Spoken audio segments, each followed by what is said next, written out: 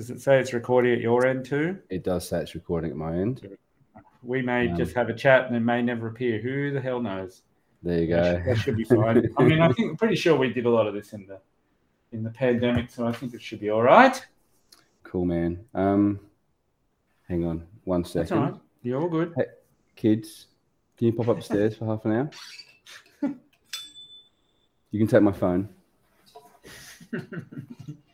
No, just for half an hour. My kids are determined to. They said we're going to get on the call. We're going to come and say hello. Oh, they can come and say hello just to annoy you. They can come down and say hello just to annoy me. Come and say hellos now, and then you can go upstairs. Yeah.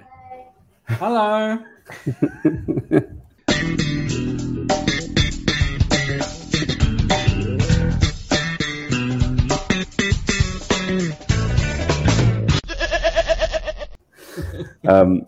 Cool.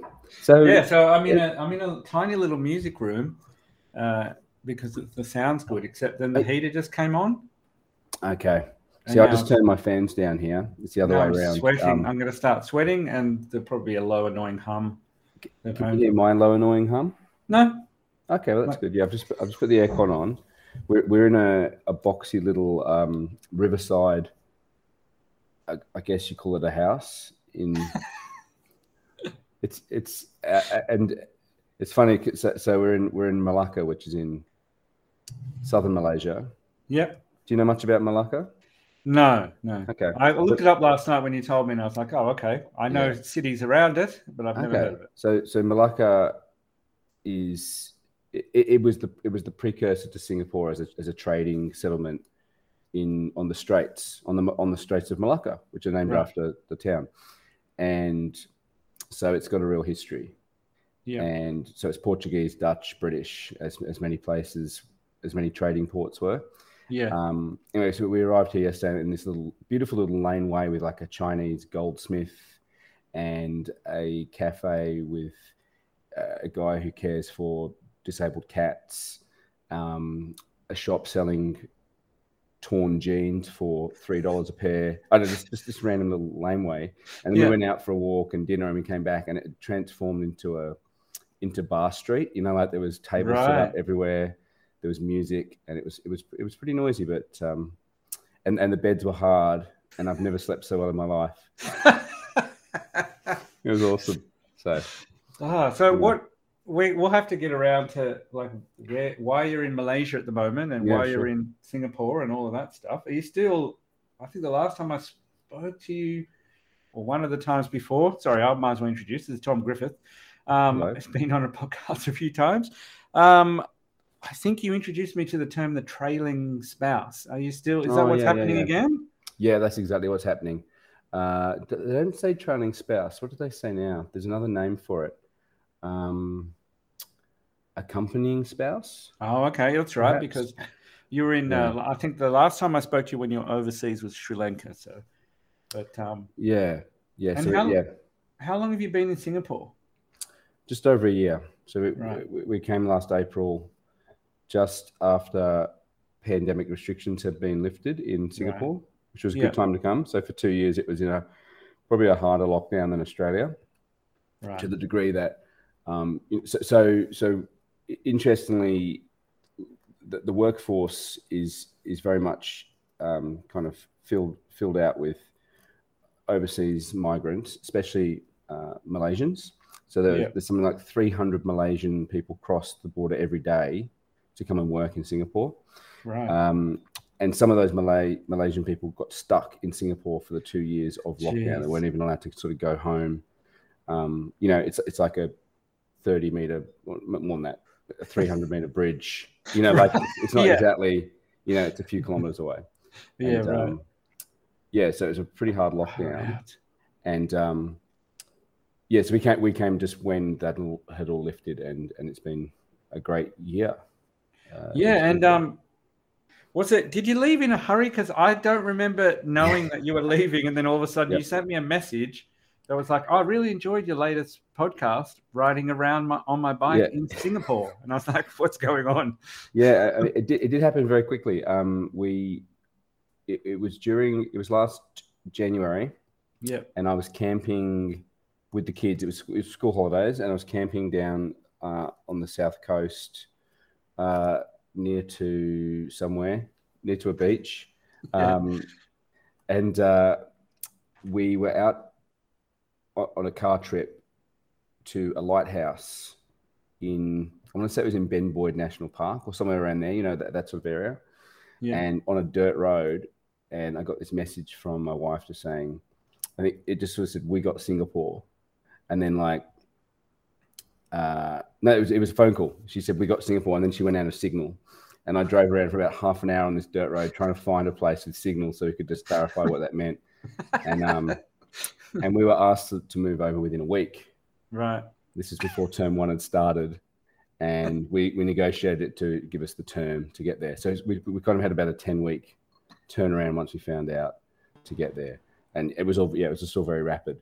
I'd started I hadn't yet started a kind of temporary promotion position, and had to, before I'd even started it, tell my work that I couldn't do it.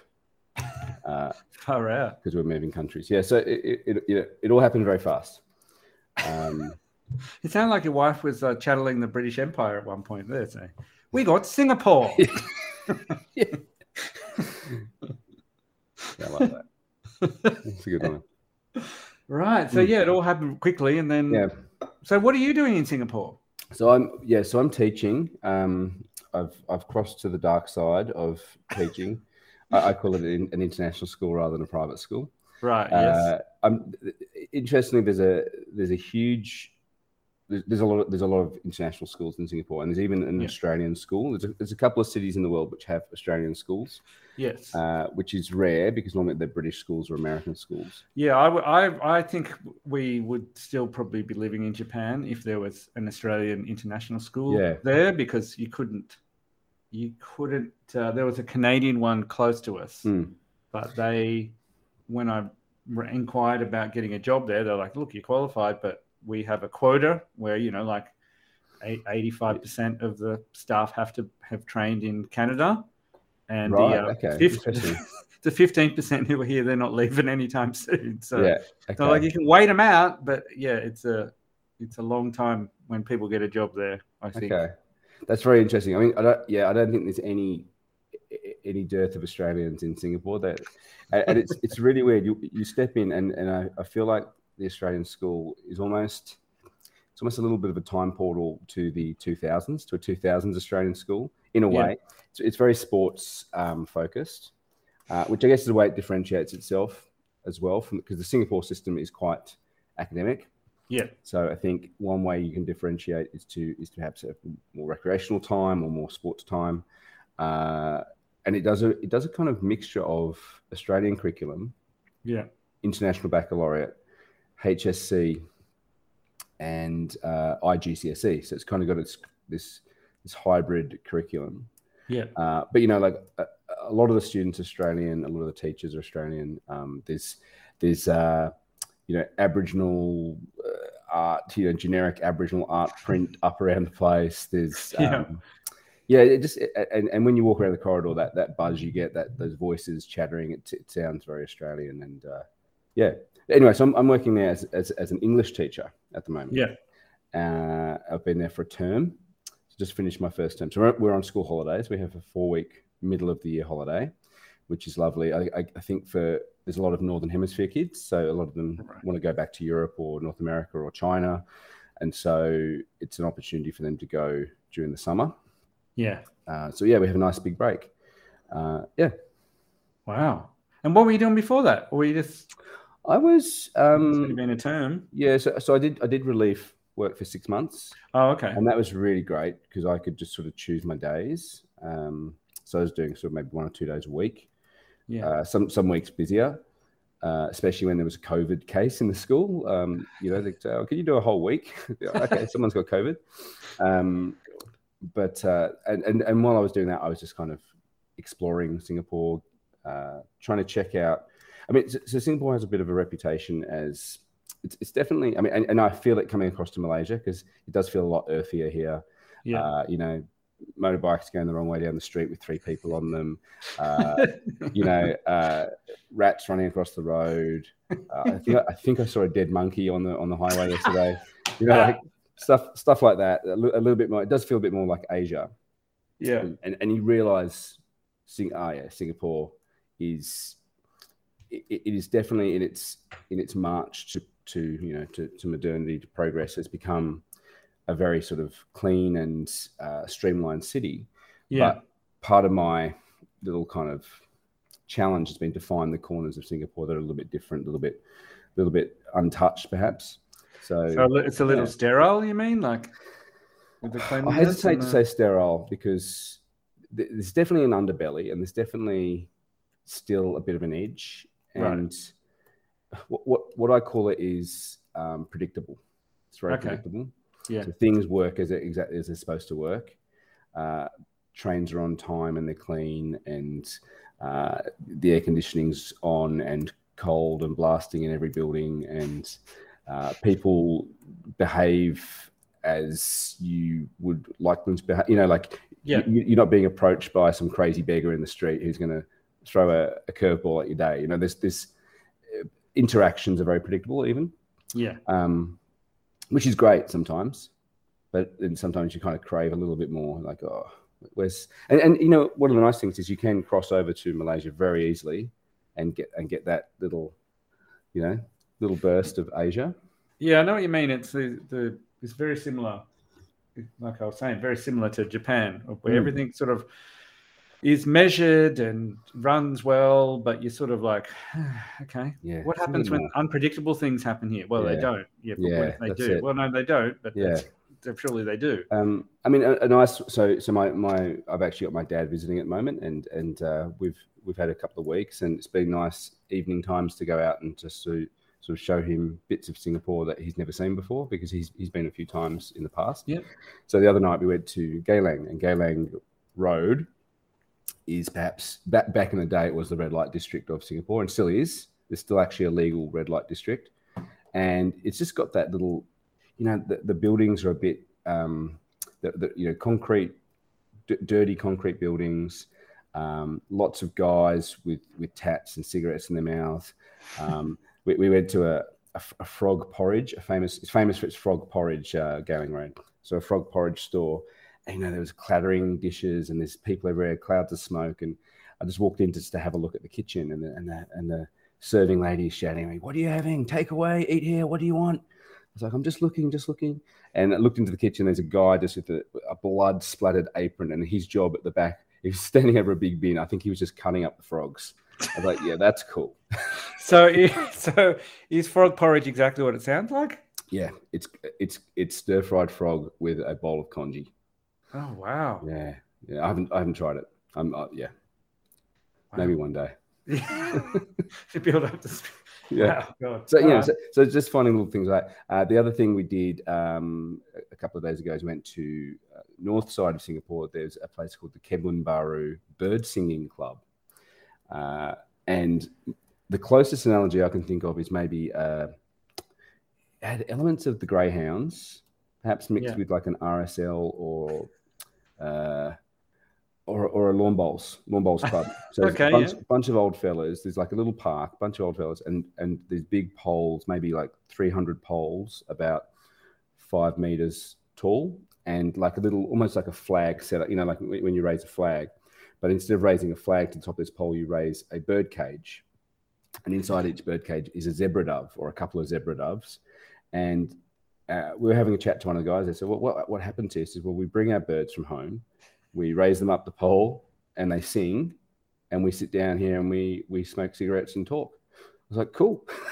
That's awesome. So I think there's only one of these clubs left in Singapore. But it was a little bit of a window into an old Singapore, this kind of old Chinese tradition of bringing your birds along, and they have bird singing competitions. And there was one guy who got his bird down and he had it squeezed in his hand, and he was like force feeding it some seeds or something, and just as he chatted to his mate. And I think also there's an element there of because Singapore was mostly villages until certainly until the 50s and even until the 80s, there were still what are called kampongs, or like, you know, wooden houses, single-story wooden houses. Yeah. That when they were destroyed, demolished, and replaced with high-rise public housing, one of the things that Singapore lost was that social element of village life, where you sit around in a deck chair, the chickens are running around, the kids are playing. So they tried to replace that with other community life. So that's why hawker centres are so important, the big food eating halls, right? Where, because you replace these villages with small apartments, often with a very small kitchen, where small families live and don't get to socialise. So the idea is that if you make the kitchen small, people will go downstairs and eat at the hawker centre. The food is cheap. Yeah. There's communal seating, so you're kind of forced to sit near to other people, and you talk and you drink. So that's also where you buy your beers and you know, sit and have a social drink. Yeah. So things like that were kind of introduced partially to increase employment, partially to keep the place clean. So rather than having roving guys with trolleys serving food, you had them all in one place, right. And then partially to create social life. So quite clever. But I think the other thing that people lost was garden space and greenery. So no one has a garden, right?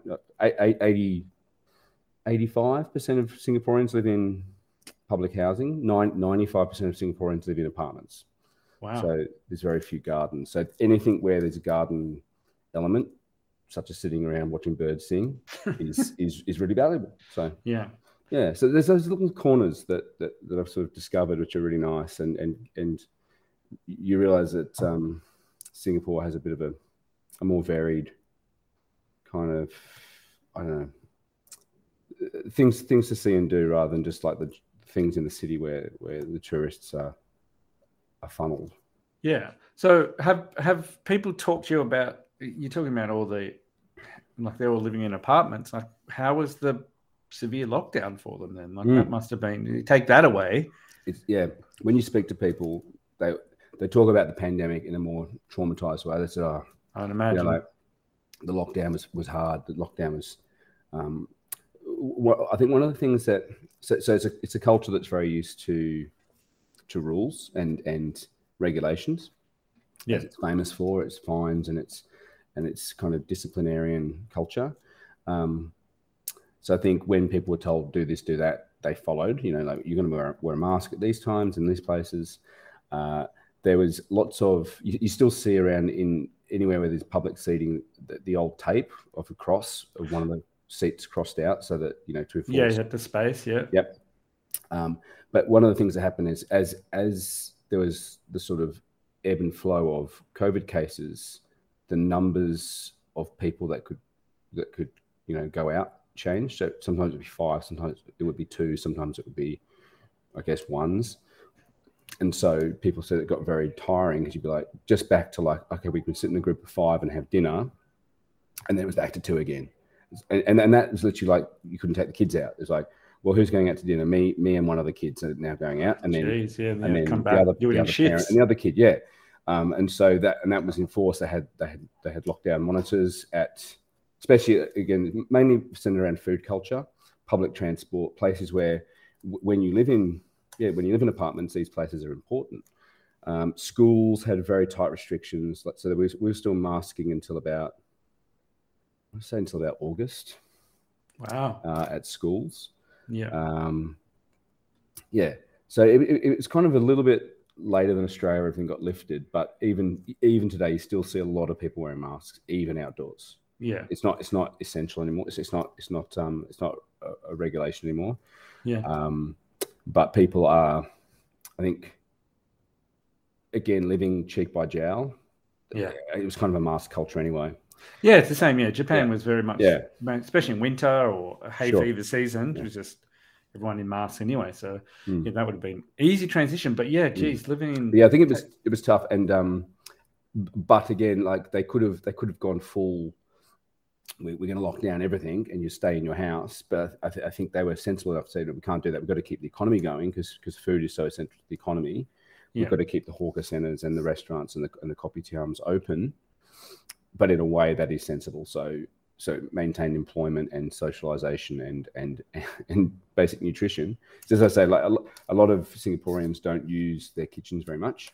Yeah, we've had friends who've moved into places and said like that they moved in to an apartment that was say 10 years old, and the shrink wrap was still on the oven, and like wow, it's like, and ovens aren't big in a lot of Asian cooking anyway. Yeah. It's more the gas hob, not a baking kind of culture at times. No. But still, that's as someone who uses their kitchen a lot, always sounds a bit weird.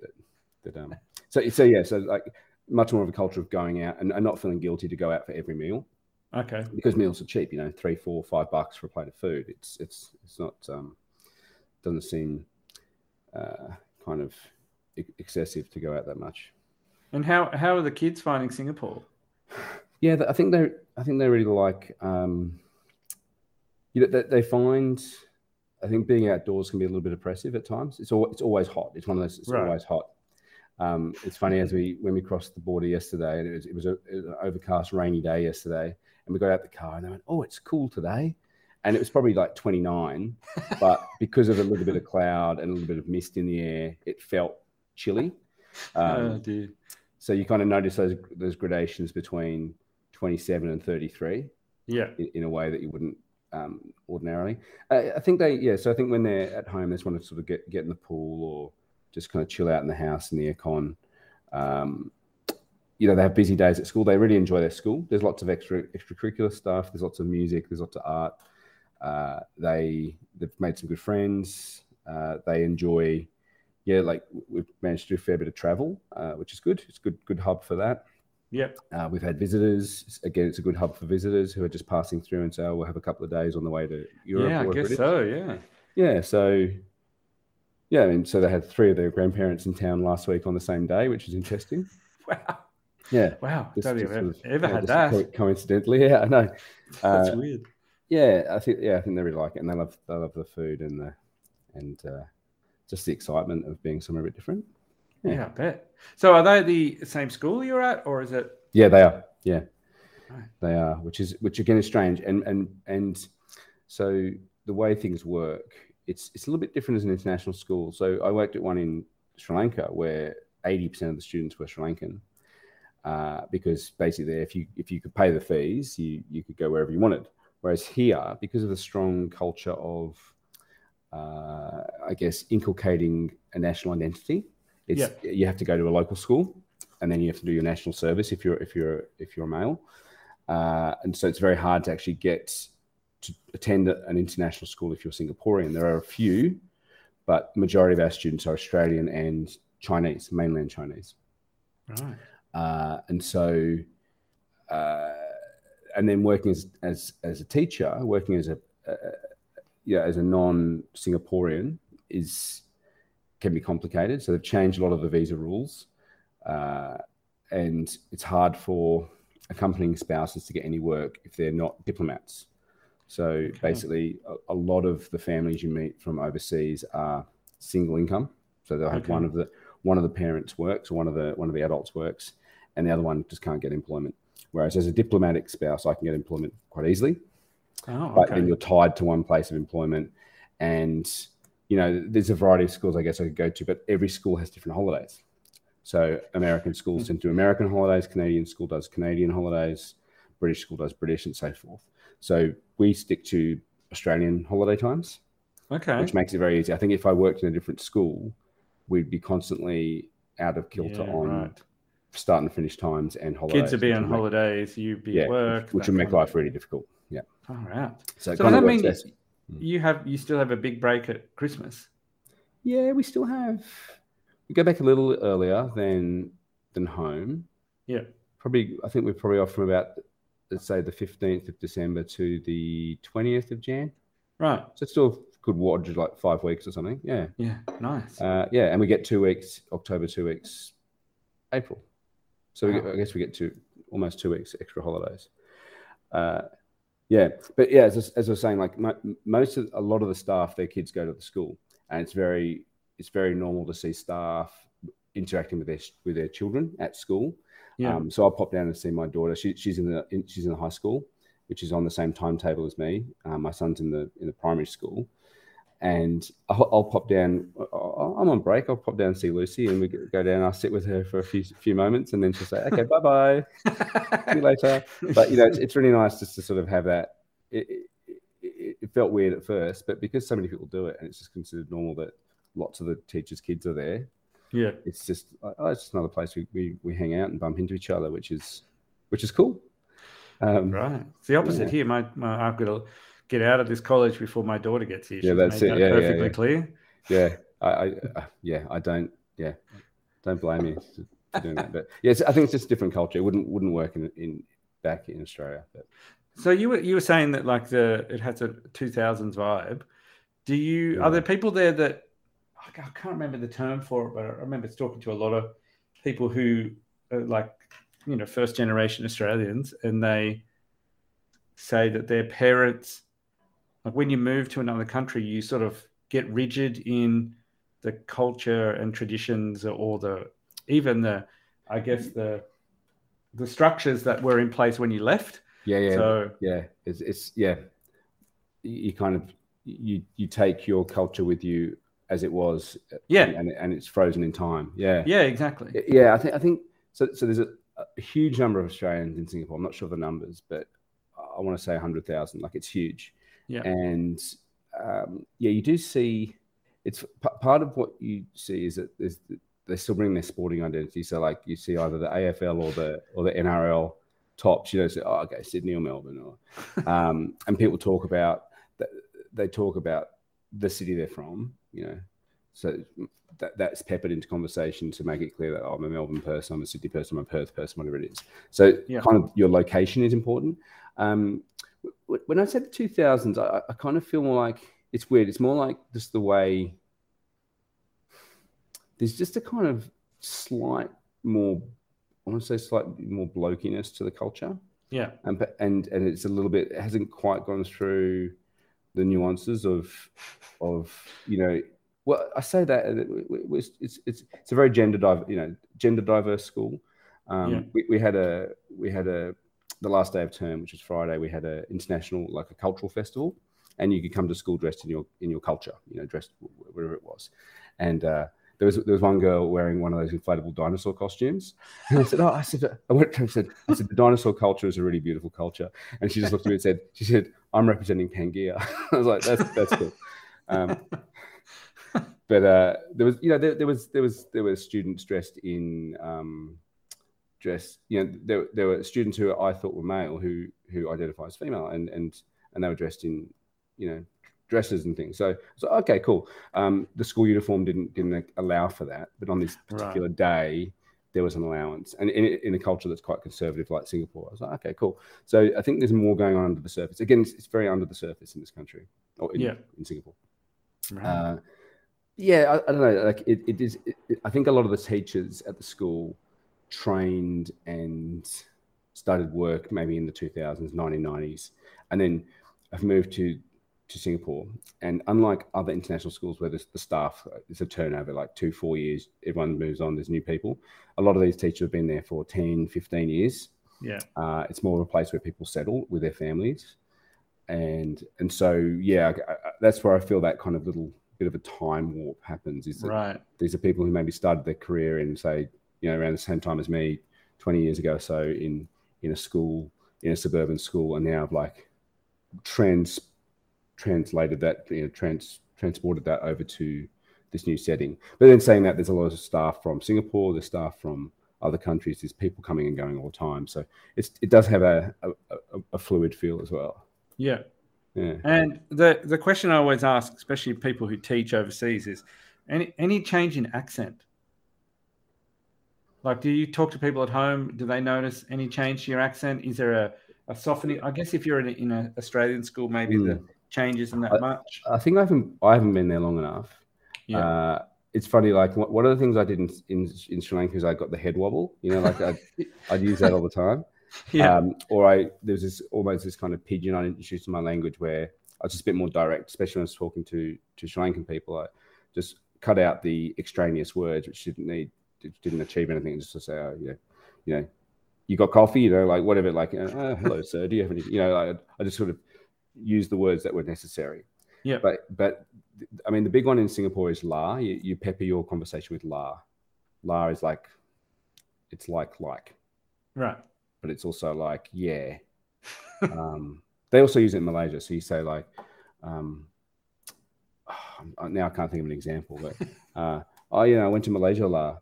You know, like it's just an extra word you're throwing, but I don't do that. You know, people do it as a joke almost, but the only people who can truly do it are Singaporeans and Malaysians. Like, it's natural, whereas for anyone else, it's a pose, it's an affectation. Right. And I haven't affected it yet. So no change, and but what's weird is you hear Australian accents everywhere. You hear them everywhere here. It cuts through pretty quickly, doesn't it? Yeah, and the area around the school, it's just in a suburb. You know, it's a suburb, say 8 km from the city centre, which doesn't have any sort of particular identity. It's just a pretty vanilla suburb.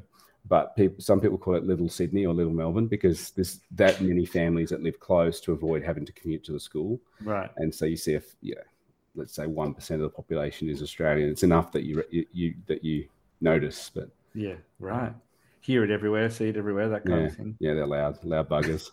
They are loud. That's yeah. Wherever you are in the world, yes. Like, oh God, this is Australian. Yeah, but weird. And the Australian accent sort of, I don't know. It's fairly generic.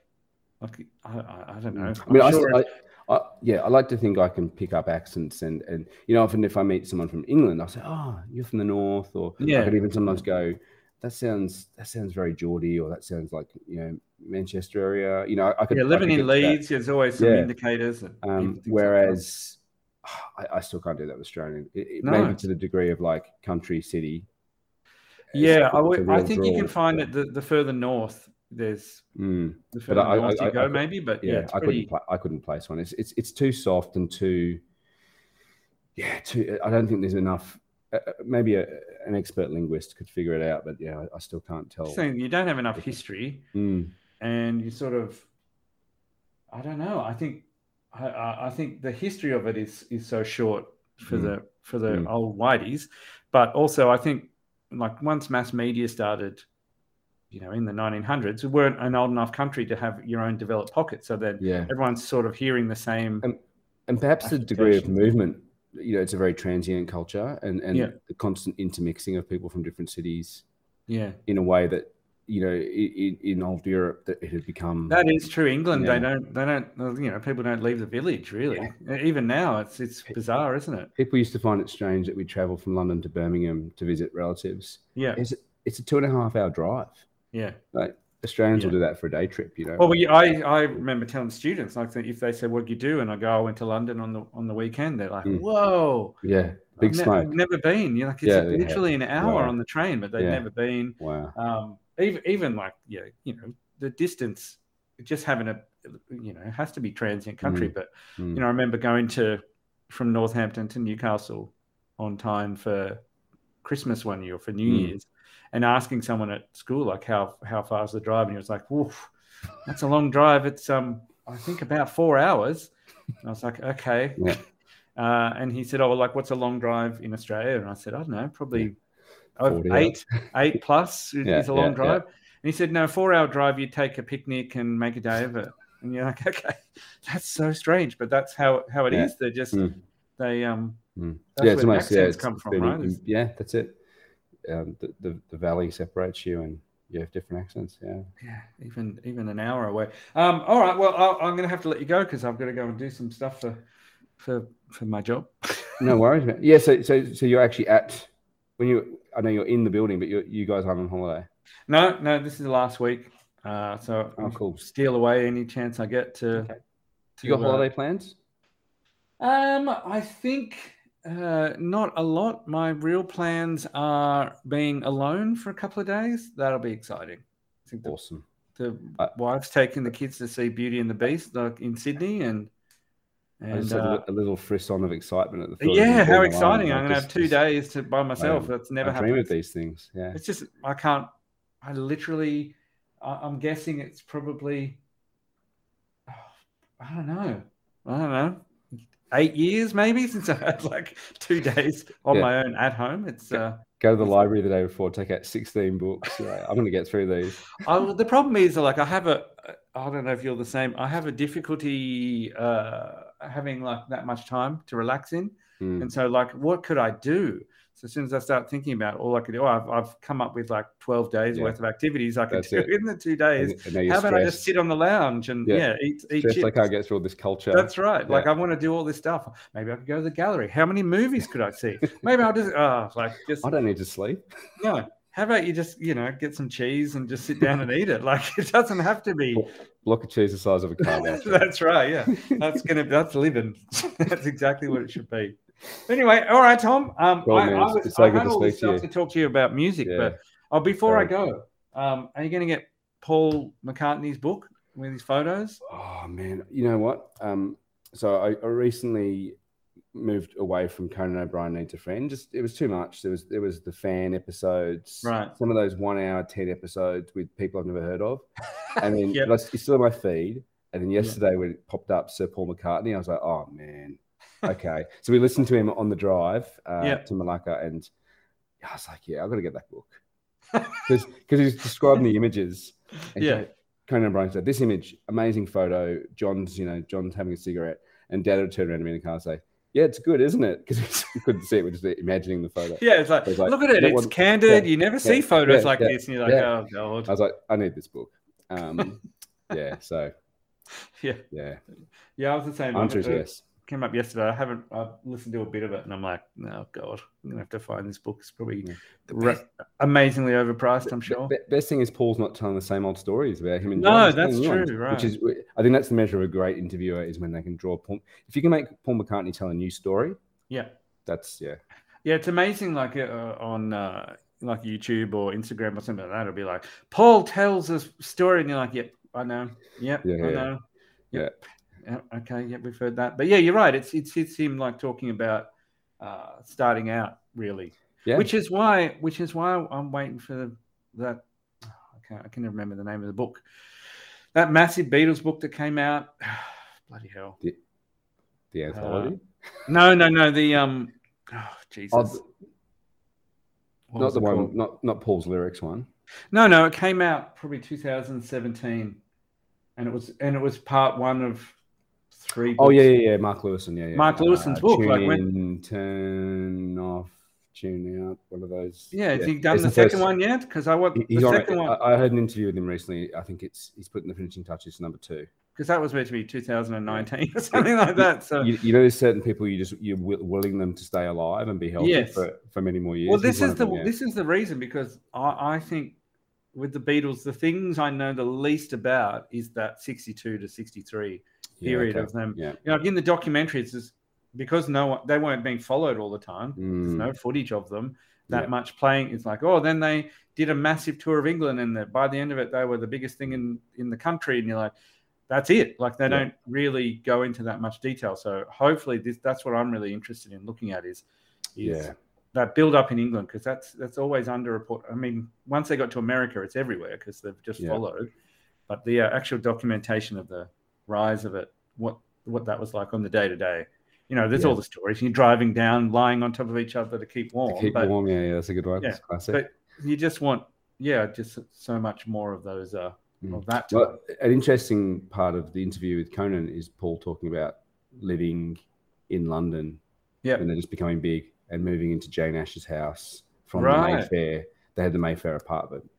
And just I'd always wondered about that. Like, why did he move into an apartment and live in the attic? And he's in that tiny attic. And there's some good stories actually he tells about that. So right. As always, we're advertising more Beatles stuff. Yeah, more Beatles product, and of course, the AI song that's coming out later this year. Oh God, Bated breath. Can't wait for that. Yeah, geez, slightly auto-tuned and horrible. Yeah, and George would have loved what we did before. Yeah, absolutely. I'm wondering what they put on there. Just Paul playing some slide guitar, saying, "Well, it sounds like George." I mean, what's Ringo doing? Is he just on a tambourine or something? Oh my God! It's just Terrible. All right. Well, thanks, Tom. All right, man. So nice to speak to you. Yeah, and nice to speak to you again. I'll see you on the Music League. Yeah, man. Thank you.